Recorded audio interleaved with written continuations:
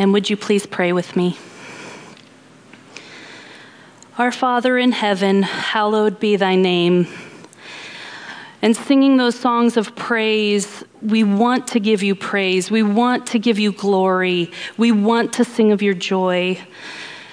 But God, right now we may feel helpless, angry, and sad with what is going on in our world. I know I do. So much war and violence, and so many things that feel too big to fix, too big to deal with. But you are big enough, and you are more than loving enough. Continue to hold the towns of Uvalde, Buffalo, and Tulsa in your hands, as well as all the others that don't even make the news. Your word says that the Spirit will intercede with groans when we do not know what to pray for. Well, I don't know what to pray, except your kingdom come, where pain is gone and death will be no more. But there is joy amidst the sorrow, and we live in the tension of this truth. This is also a season of graduation and new beginnings. So thank you for our youth that are moving up, whether from elementary to middle to high school to college, or graduating from college.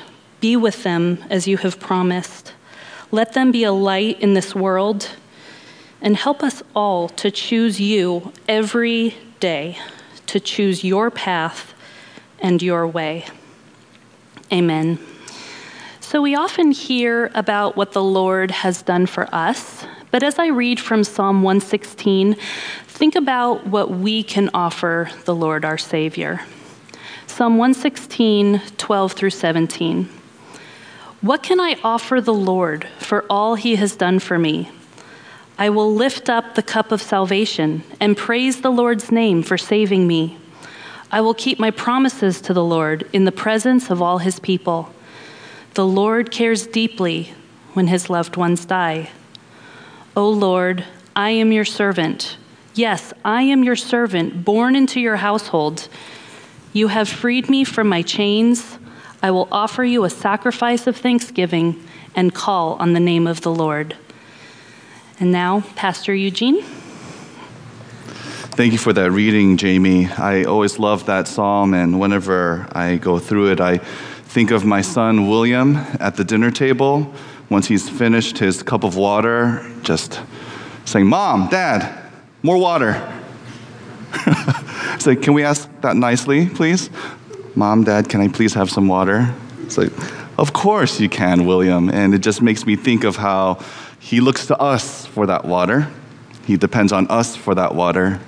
And it's such a delight that even if he's shouting at us across the table, that he's not asking anybody else for that cup of water. It just makes me think about how we can depend on our Lord.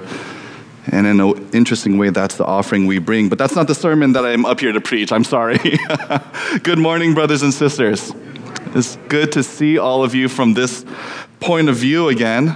For those of you who are new or perhaps returning from a semester away, let me just introduce myself briefly. My name is Eugene, and I'm one of the pastors here at PBCC. But for those of us who have been here all this time, you might be surprised to see me back in the pulpit so soon. I definitely feel like we only just started hearing from Sean and the Gospel of John again myself. And so if you're with me on that and you feel like the shifts in our preaching rotation can be a little bit disorienting sometimes, let me say that we hear you and we understand. But I also want to point out something that I believe we would not be able to see as clearly without the way that our rotation operates. And that is that God really is in charge of our teaching at PBCC. God is in control of what gets taught, when, and by whom. And we call it our preaching rotation, but it's really God's curriculum. He sovereignly shapes and directs it months and years, even eternities in advance, so that we are hearing what we need to be hearing when we hear it. No matter who the preacher is standing at this pulpit, their message fits into the flow of God's work as the ultimate teacher of PBCC, the ultimate pastor of PBCC. Take, for example, the last message that we heard from Sean.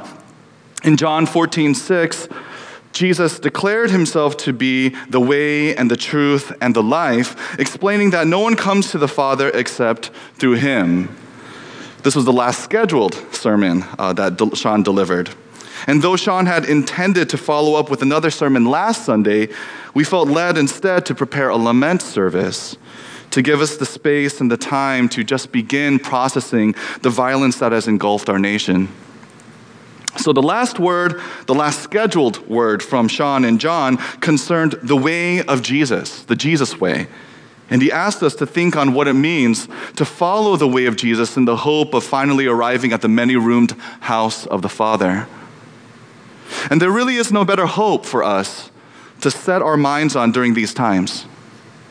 During these times when violence seems to lurk behind every corner and in every shadow, when anxiety, grief, shock, and despair, when these emotions have become our baseline emotions, when it can be a scary thing to simply get out of bed, to look at your phone, to face the day and its news, during these times, what better hope is there to hold on to than the hope that one day we'll be reunited with God in his eternal kingdom, where there will be no more tears, and no more pain, and no more sorrow, and no more violence, and no more death. There's no greater hope. But how do we get there? This was the question posed by the disciples in John 14, and it lingers in our hearts even today. Jesus said, "I am the way," but how do we follow that way? Well, to help us go deeper with this question, God has brought us back to the Apostle Paul's letter to the Colossians. The passages that we'll be covering today and for the next 5 Sundays take us deeper into the way of Jesus, especially in contrast to the other ways this world offers us to take instead of Jesus' way. We on the pastoral staff really could not have planned this out better. This is God's doing, and I hope that comes to you, brothers and sisters, as an encouragement. That God is behind what we hear each week. I hope you feel shepherded. I hope you feel pastored, not by me or by anyone else, but by God himself. I hope you feel him pastoring you in the way of Jesus. And this is, as I mentioned a moment ago, what we will be talking about in one way or another over the next several weeks. When Christ spoke of being the way in John 14:6, he was drawing on a long history of how that word had been used by the people of God. The Greek and Hebrew words for way are hodos and derek, and both words refer to the literal way to get to a place. They can be translated as road or path just as easily. However you translate them into English, both words imply at least 3 things. First, a starting point. Second, an end point. And third, a distance between the two which must be traversed. Way, road, path, these words suggest a journey, a sojourn that takes time and effort and commitment. This was clear to the first disciples of Christ. In order to follow Christ, they had to literally walk in his footsteps, down the same roads and paths that he walked on, through the same towns and villages until he arrived at the cross. So there was a sense of progress. There was a sense of movement to following Christ. And there was an awareness of the dangers that they might encounter along the way. A vigilance against temptations to stop following Christ and to go a different way instead. When Christ called himself the way, he was pointing to these implications, to this sensibility, the sensibility of the sojourner. Following Christ, like any journey, takes time and effort and intentionality. Now, brothers and sisters, is this sensibility present in our Christianity today? Do we get the sense that the way of Jesus implies a distance that must be traversed throughout our lifetimes? Do we get the sense that we must live our faith in Christ over the course of not one, but many decisions, many choices, many steps taken, one foot in front of the other until we reach our destination? And do we sense any danger along the way, the threat of losing our way as we follow Christ? Or Or has Christianity become reduced to making one decision for Christ, reciting one prayer to him? When it comes to salvation, have we learned to set it and forget it, to quote a late-night infomercial? Is that how commoditized our Christianity has become? Or put another way, do we have a place in our Christianity for the word if? Let's unpack these thoughts as we look at our passage for this morning, Colossians 1:21-23. So it's been a while since we were in the Apostle Paul's letter to the Colossians together, so let me just briefly remind you of who Paul was, who the Colossians were, and how the Colossian situation brought about the writing of this letter. Paul was once named Saul, and under that name he had risen through the ranks of a dominant Jewish sect called the Pharisees. And as a Pharisee, Saul was famous not only for his devotion to Judaism, but also for his zeal in persecuting Christians. But one day, while on the road to Damascus, Christ appeared to Saul in his resurrection glory and claimed Saul for himself. Christ renamed Saul Paul and commissioned him as an apostle, a representative tasked with expanding the reach of the gospel. As an apostle, Paul worked with many other church planters, including a man named Epaphras. Epaphras had started a church in Colossae, a city in southwest Asia Minor, whose economic opportunities had drawn people from all over the Roman Empire. By Paul and Epaphras' day, the city had become home to a diverse population representing a variety of cultures, languages, social classes, ambitions, hopes, philosophies, and religions. And so in this way, ancient Colossae was similar to the modern Bay Area. So perhaps it's easy for us to understand why Epaphras grew concerned over the health of the Colossian church.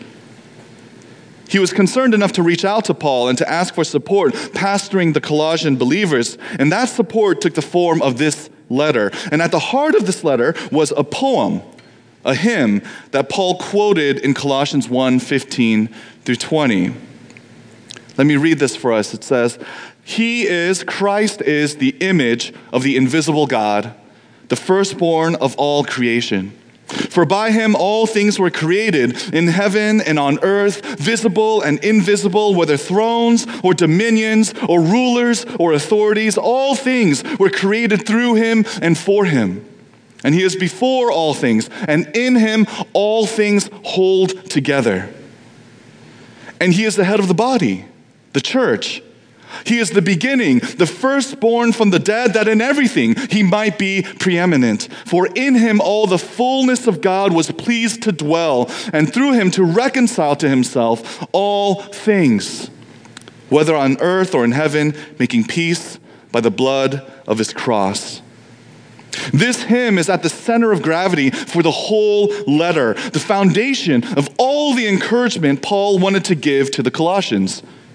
Amid the cacophony of Colossae's cultural milieu, the Colossians needed to remember who Christ is. And they needed to remember what Christ alone was capable of doing for them. And this hymn addressed those needs by reminding the Colossians first that Christ is the Lord of all because he created all things. And second, Christ became the head of the church because he used his power and glory to reconcile sinful humans to God. Christ, in whom all the fullness of God was pleased to dwell, made peace by the blood of his cross between God and humankind, reconciling the two and restoring their relationship.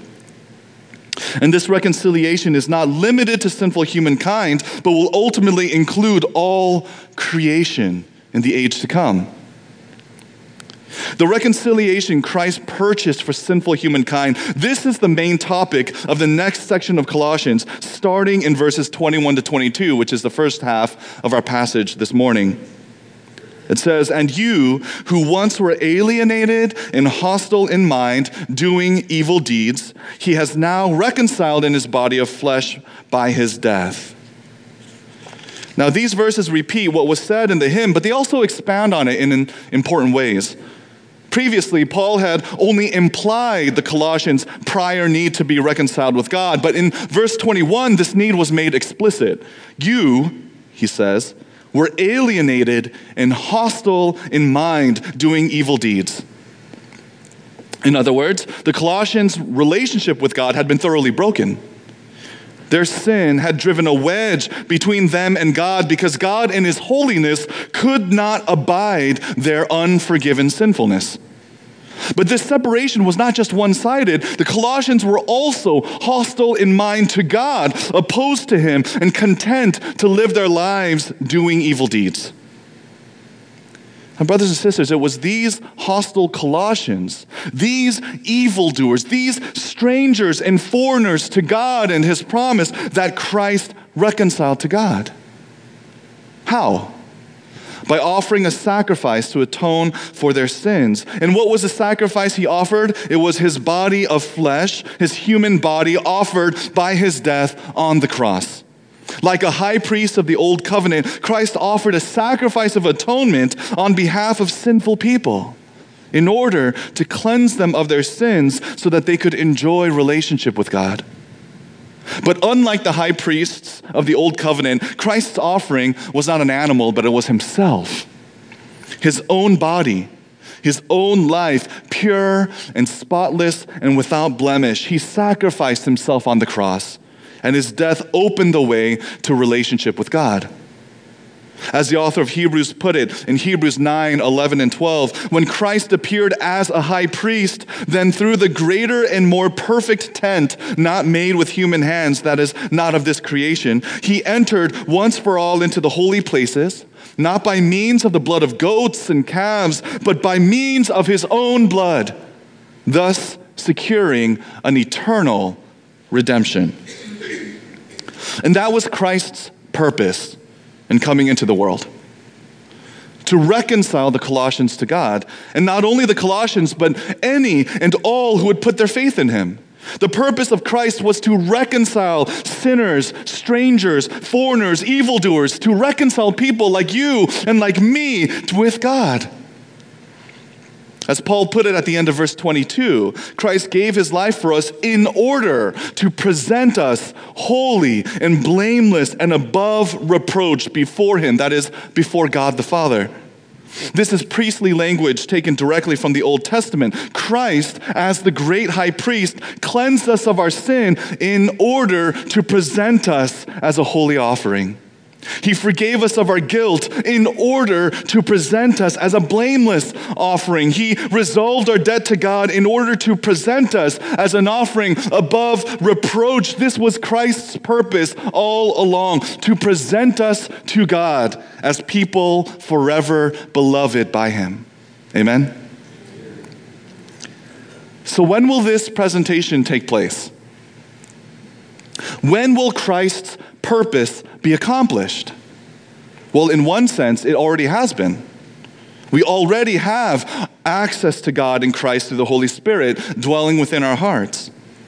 By his Spirit, we know that when he sees us as his restored friends. He sees us as his forgiven people, as his betrothed wife. The key word, betrothed. Just as the fullness of marriage remains out of reach of the merely betrothed, the merely engaged, so the fullness of relationship with God remains outside of our experience this side of the second coming. We are seen and we are known by God and we see and know him, but only in part do we see and know him. Our presentation to God, our joining with him in eternal worship in the heavenly temple not made by human hands, this has not yet happened, just in case you were wondering. Right?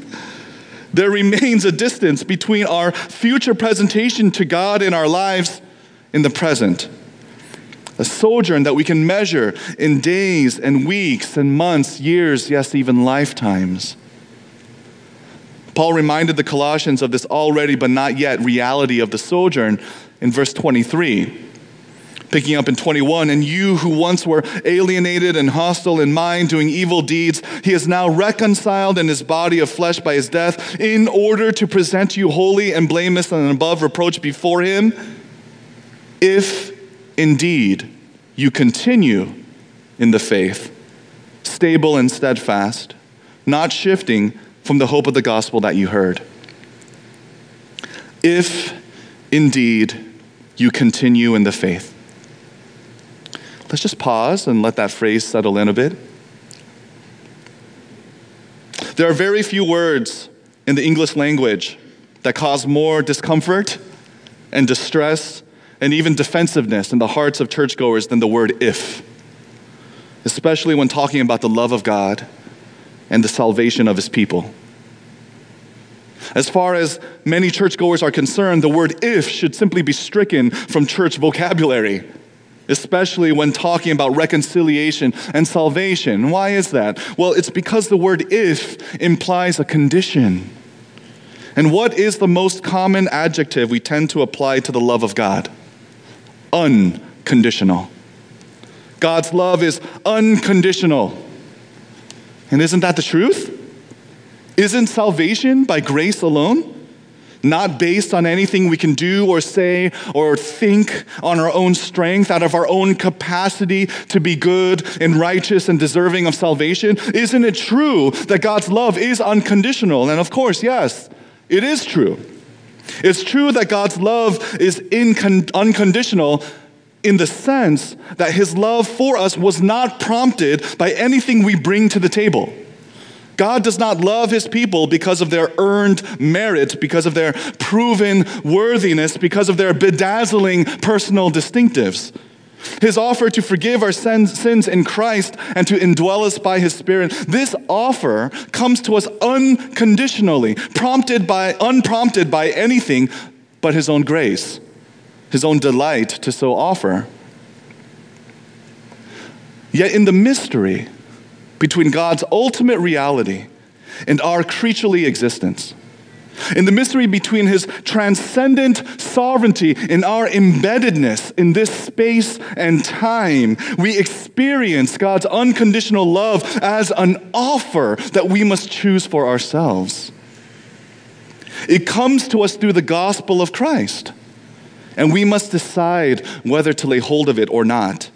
And not only must we decide, but we must continue to decide, to continue making choices that reflect our belief, choices that when strung together become behaviors and lifestyle steps taken in a lifelong sojourn, choices that over time become recognizable as, to use Eugene Peterson's phrase, a long obedience in the same direction. God's love and salvation come to us unconditionally, but our experience of his love and salvation require our engagement. We must say yes, and not just at an altar, not just at the altar call, but in our day-to-day lives, not just to the gospel pitch, but to gospel obedience over the course of this sojourn called life. Now, this is difficult to wrap our minds around, and so when I was in college, my pastor illustrated this for me with an imaginary trip to Hawaii.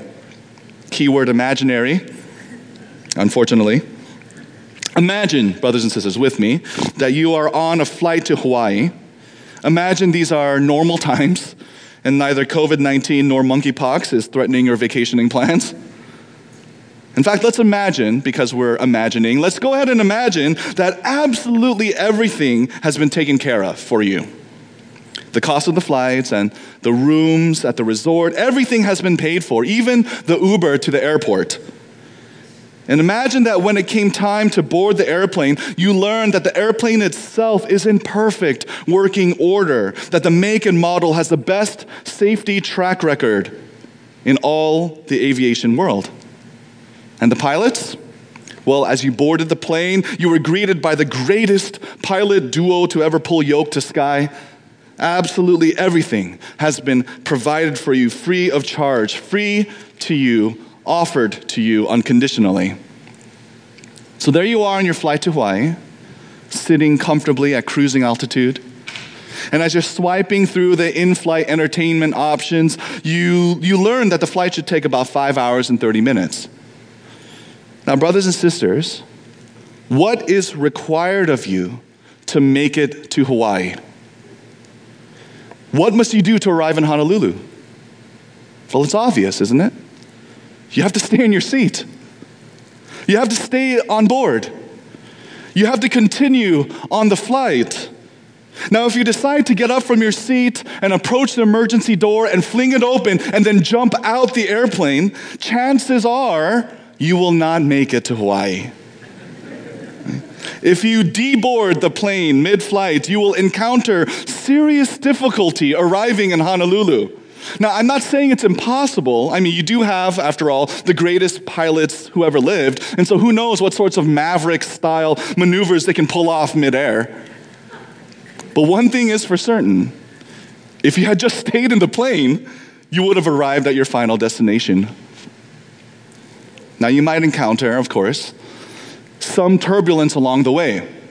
The plane, through no fault of its own, will at times shake and shudder and pitch and roll, and you might be tempted to reach for that emergency door. You might even sit in front of it. You might stare at it, read everything about it, run your fingers across the handle. But if you continue trusting the plane and the pilots, you will make it to the end.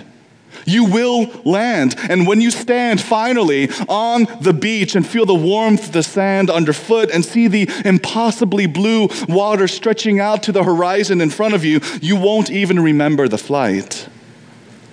You see, brothers and sisters, your continuance aboard the flight is a necessary condition of your arrival. It is not what makes your arrival happen, of course. Sitting in your seat does not fly the plane. Sitting in your seat does not hold the plane together. Sitting in your seat does not pay for the tickets that got you on board in the first place. You have not earned a trip to Hawaii by sitting for 5.5 hours. No. Sitting in your seat is not a sufficient causative condition. It is a necessary one, though.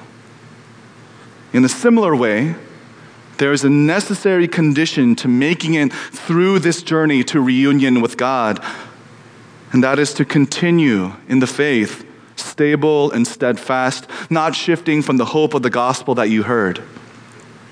Paul's message to the Colossians was simple. If you continue trusting his gospel, Christ will accomplish his purpose in you.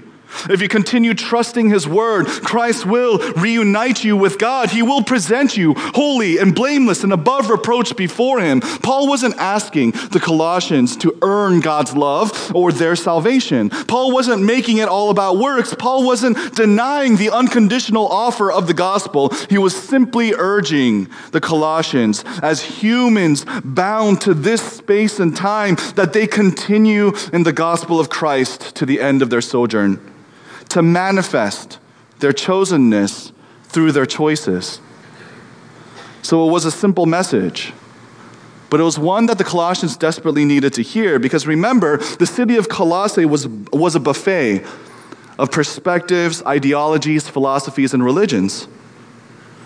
And it turns out that the Colossian believers had been in dialogue with some of those belief systems. And there's nothing wrong with dialogue between Christian and non-Christian perspectives. As Sean likes to remind us, all truth is God's truth. In fact, dialogue should be encouraged.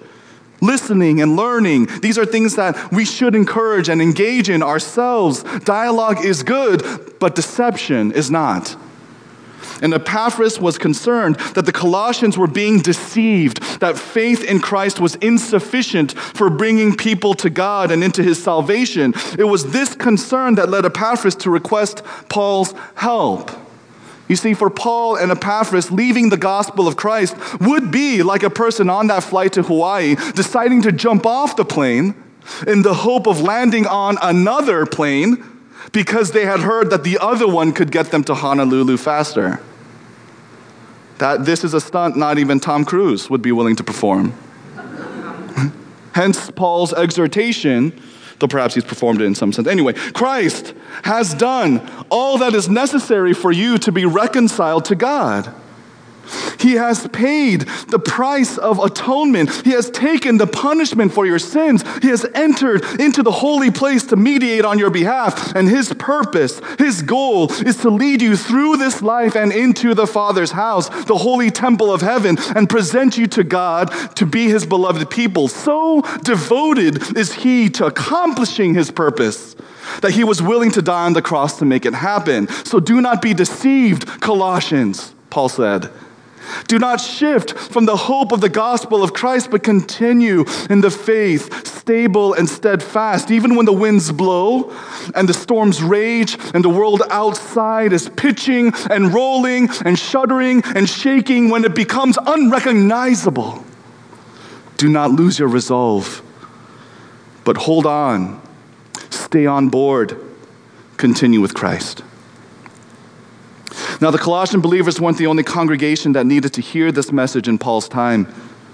Paul exhorted the Christians in Corinth in much the same way. 1 Corinthians 15, 1 and 2. Now I would remind you, brothers, of the gospel I preached to you, which you received, in which you stand, and by which you are being saved, if you hold fast to the word I preached to you, unless you believed in vain.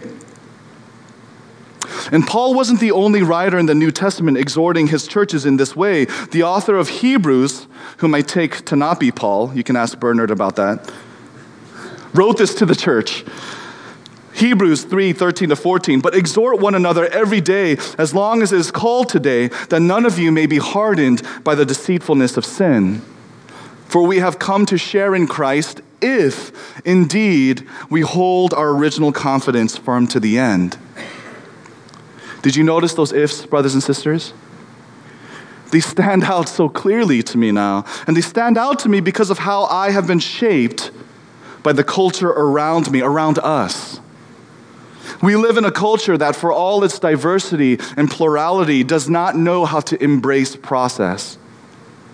We live in an instant gratification culture, an instant success, an overnight success-driven culture that wants things now, that wants change now, that wants answers now, satisfaction now. Tomorrow is simply too late, even for emails, even for package deliveries. Internet technologies have accelerated and intensified our addiction to immediacy, but the vulnerability to it was always there. It's in our nature to crave what instant gratification and immediacy supplies, and that is control and certainty, or the illusion thereof. In our pursuit of control and certainty, we try and eliminate ambiguity and tension, because ambiguity and tension are frightening, they're scary, and they suggest that things might not go the way that we want them to go. But brothers and sisters, ambiguity and tension are only frightening if we believe that they will never end. If ambiguity and tension are all we have, without any hope of resolution, without any hope of arriving at a place of rest, then that is a hopeless life. And if anxiety and tension are all the gospel of Christ offers us, then that is a hopeless gospel.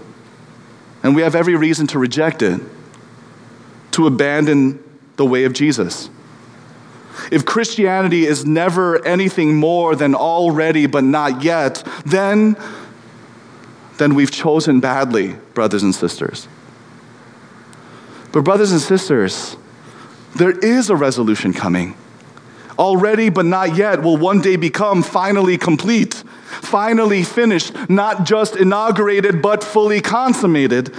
This is the purpose of Christ, to present us holy and blameless and above reproach before God, for whom we were created and with whom we will live forever. This is our destination, brothers and sisters. This is our finish, our end point, to which Christ is the way. And so we can embrace process, brothers and sisters. We can live in this temporary tension. More than that, we must embrace this tension. We must embrace the truth that Christ's purpose in our lives is accomplished only on the other side of the wilderness, only at the end of the sojourn, only after a long obedience in the same direction. If we do not embrace this tension, if we choose instead to settle into our religion, content to stay where we are, confident that we know enough and understand enough and do enough, that we've had all the right boxes checked, that we're really okay, if we reduce Christianity from a sojourn to a system, then we will have become Pharisees ourselves. No, brothers and sisters. Let us instead embrace the possibilities, the journey, however frightening it might seem initially, implied by the word if. If we continue in Christ, we'll make it home. If we do not continue in Christ, we will not make it home. Now, these possibilities are too big for anyone to reckon with on their own. We need to do this together. As the author of Hebrews put it in Hebrews 1:23-25, let us hold fast to the confession of our hope without wavering, for he who promised is faithful. And let us consider how to stir one another up to love and good works, not neglecting to meet together as is the habit of some, but encouraging one another, and all the more as you see the day drawing near. We need one another to continue in the faith, stable and steadfast.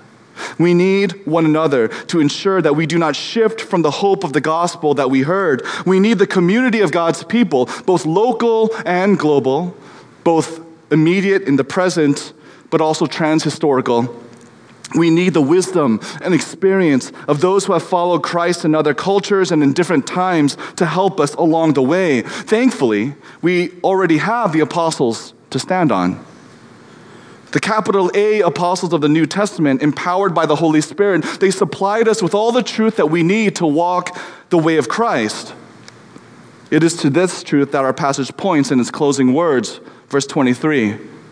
Continue in the faith, stable and steadfast, not shifting from the hope of the gospel that you heard, which has been proclaimed in all creation under heaven, and of which I, Paul, became a minister. Next Sunday, God willing, we will take a closer look at the Apostle Paul himself. But our help in continuing in the faith is not limited to our fellow sojourning Christians or even the apostles appointed by Christ. Brothers and sisters, we have the Holy Spirit of God. We have the Counselor. We have the Paraclete. We have the Spirit of Christ living within our hearts, encouraging and empowering us to persevere. The Spirit reminds us of what Christ has done to reconcile us to God. The Spirit reminds us of Christ's promise to lead us all the way home, like a pilot on the intercom in the middle of the storm, voice calm with experience and skill. The Spirit assures us of God's love and salvation. So please remain in your seats, belts fastened low across your waist. He helps us hold on, just as he helped us get on board to begin with. So brothers and sisters, how are we continuing in the gospel of Christ? Is there an area of our lives where Christ has been asking us to choose him, to choose his way, to choose his love and salvation over whatever else is on offer in this world? Or have we become complacent in our continuance in the gospel of Christ? Have we grown lackadaisical in our attitude towards God? Have we allowed the gravity of comfort, of worldliness, of the often quite good goals that we set for ourselves? Have we allowed the gravity of these things to slow us down or even to draw us away from following Christ? Or have we reduced our continuance in the gospel to the observance of rituals, to the mere study of books, to the rote singing of songs, to consistent but heartless participation in the culture of Christianity rather than in Christ himself? And I ask these questions not because I'm assuming anything, but simply because we need to ask. We need to ask. Perhaps, though, after asking these questions and thinking about them, perhaps we are persevering. Perhaps that's the answer we come up to in honesty and humility. We are holding on. We are continuing actively in Christ. And perhaps what we need is just simply the reminder that he sees and he knows and he is working too, within us by his Spirit and around us through his people, going before us and securing for us the salvation we are choosing by his grace. If that is you, then be encouraged, brothers and sisters. Be reminded that Christ can and will accomplish his purpose of presenting us to the Father as his accepted and beloved people. In his house are many rooms, Christ will take us there. So don't give up. And don't hesitate to ask the Spirit for the encouragement and empowerment that you need to continue in Christ. Brothers and sisters, today is Pentecost Sunday, in case you didn't know. What better day than to perhaps get into the habit of asking for the Spirit to continue His work in our hearts, to bring us into greater alignment with what He is already doing within us in mystery. Wherever you find yourself this morning, whether you're chastened or encouraged, may we become a more authentic and intentional and honest community, increasingly so. May we become a people increasingly familiar with process, accustomed to tension, people who embrace the journey and all those persevering with us. The world needs authentic, intentional, and honest people more than ever, so may we be what this world needs. And may we know that God is here with us in love and grace to receive us in our prayers. Let's bring prayers to Him now, wherever we may be or find ourselves. I'd like to invite Stephen and the team back to the stage to provide us with some space to pray to God, to ask of Him more of His Spirit, to ask of Him help as in persevering, to ask of Him encouragement and perspective to carry us through not just this week, but a life to come. And now receive this benediction. May God, who dwells within you by the Holy Spirit, empower you day by day to work out your own salvation with fear and trembling. For it is God who works in us, both to will and to work for His good pleasure. May this be true as we go from this place and into the world.